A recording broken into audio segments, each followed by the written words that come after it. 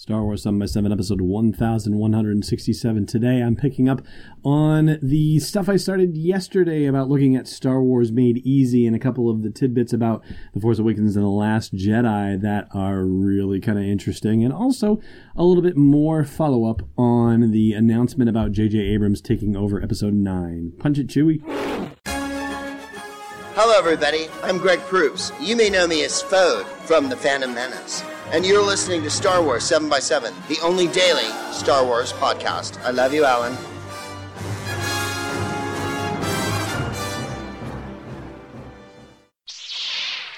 Hey, Rebel Rouser. Welcome to Star Wars 7 by 7. I'm your host, Alan Voivod. And in the rush to get up a podcast for you about the announcement that J.J. Abrams will be taking over the directing duties for Episode 9 and co-writing along with Chris Terrio, the Academy Award-winning screenwriter for Argo, Best Adapted Screenplay, there were a couple of announcements that came out after the fact that did not get included in the original broadcast, so I will highlight those for you after the break. But in the meantime, yesterday we were looking at Star Wars Made Easy, the new book from DK Publishing that came out as part of the Journey to the Last Jedi on September 1st. And there were a couple of very cute and fascinating little tidbits that pertain to our anticipation for The Last Jedi that I wanted to share with you and call to your attention. So let's kick things off with Rose Tico. That would be the new character played by Kelly Marie Tran. I can get it out. I promise you I can. Never mind the 4 takes that I had before this where I just completely and utterly obliterated it. So let's just roll with this take, shall we? In the question and answer format in the book, it says, who is Rose? And it says here, Rose serves as a technician in the Resistance. She is tough, smart, and loyal, but she has a tragic past that she prefers to keep hidden. Thrown together by a twist of fate, Rose and Finn will be spending a lot of time in each other's company. And so that bit about having a tragic past that she prefers to keep hidden, well, shucks. Tragic pasts have a way of coming to light, that's for sure. And we already know from other sources that she has an intense hatred for the First Order, but we don't necessarily know why. All we know is that, the hatred exists, and now we have the intimation of a tragic past. I had said at the time when we learned about her intense hatred that only something related to family would have anything to do with an intense hatred, right? That would be the thing that would really inspire somebody to have intense hatred. And now that we're getting a tragic past listed here, okay, so another clue that something bad happened with her family that caused her to run to the arms of the Resistance and do whatever she could to fight the First Order. And you would have to imagine that Paige Tico, who is her sister and who is a gunner with the Resistance working on the bombers and whatnot, that she, of course, is affected by the same past, naturally. There's a section here on Luke's Island highlights, which is fun. There's a bit about the caretakers, but it doesn't really tell us much more. It just calls them strange and enigmatic creatures and says they look after the crumbling ruins that dot the island that Luke is on. And there is also mention of the Porgs here, which alludes to something that people are wondering about online. It says, small, bird-like Porgs are the island's most adorable inhabitants. Cute? Definitely. Tasty? Maybe. ... So there have been some people wondering whether Chewbacca is going to be snacking on Porgs, and there was some photo that made it look like Chewbacca had a bit of a feather at the corner of his mouth or something like that, and sounds like it's a Photoshop job to me, but oh gosh, I don't know if they're going to have Chewbacca just snacking on Porgs left and right. I don't think they can get away with it somehow. So far, the only creatures that we really see eating any other creatures in any of the Star Wars movies are, say, for example, Jabba the Hutt eating that unfortunate frog in Return of the Jedi. We, of course, see various sea creatures chomping on each other in The Phantom Menace. But other than that, we don't really see a lot of creature-on-creature violence in the Star Wars movies. So, I don't know, it might be kind of funny a little bit, but I feel like the actual mechanics of showing Chewie just grabbing a Porg and eating it, it doesn't necessarily work.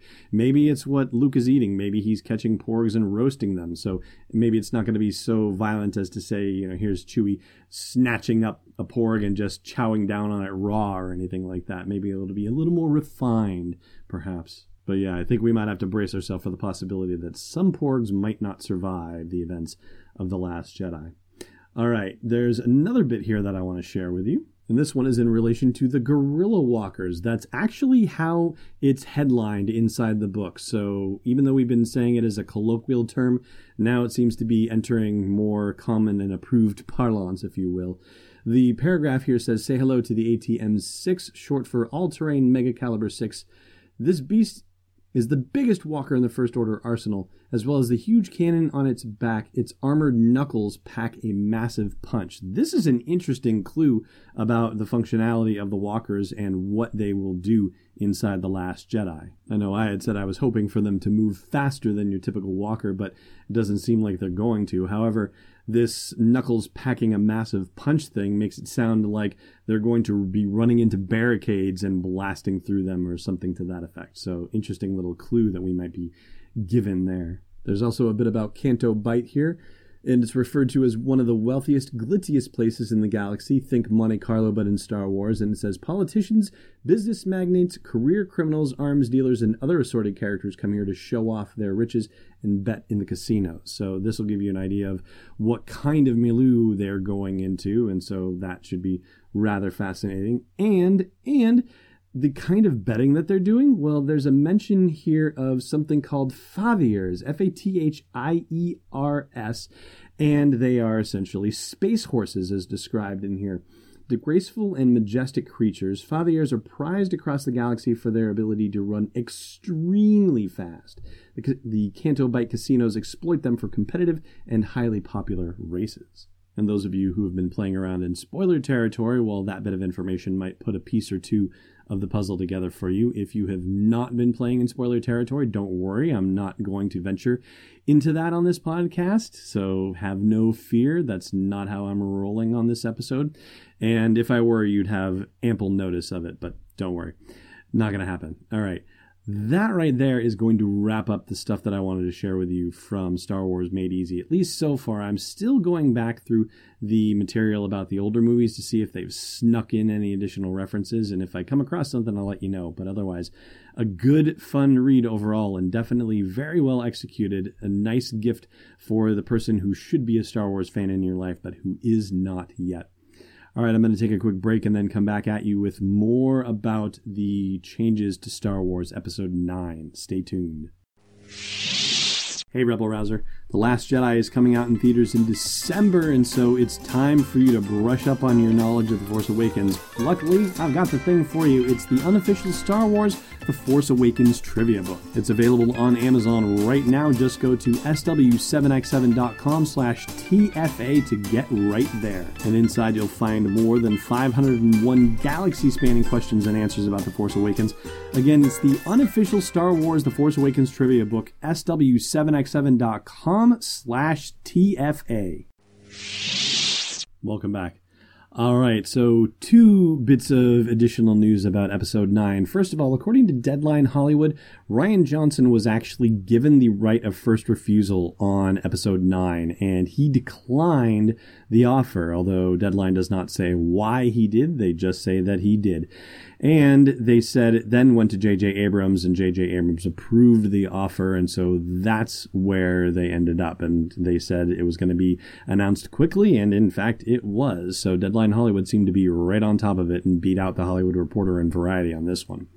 And then the other bit of news is that the date of the movie's release has changed. It was initially intended to release on May 24th of 2019. It is now moving to December 20th, 2019. But moving Episode 9 back to December 2019 can only be a good thing, I'd say, because it gives them all the time they need to make sure that they get the script right. That right there, my friends, is going to do it for today's episode. So thank you, as always, for listening, and may the Force be with you wherever in the world you may be. Thanks for listening to another episode of Star Wars 7x7. And hey, before you go visit the Clone Factory, check out SW7x7.com for show notes, links, photos, videos, and more. And if you like what you've been hearing, support the podcast at patreon.com/SW7x7. It's not just a simple man trying to make his way in the universe, it's Destiny Unleashed.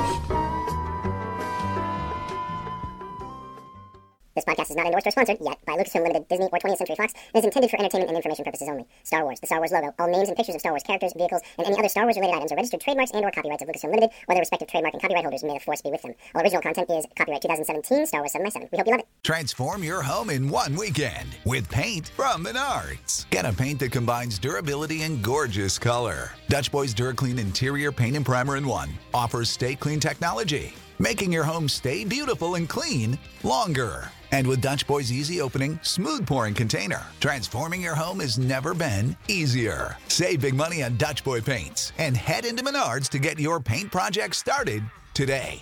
Save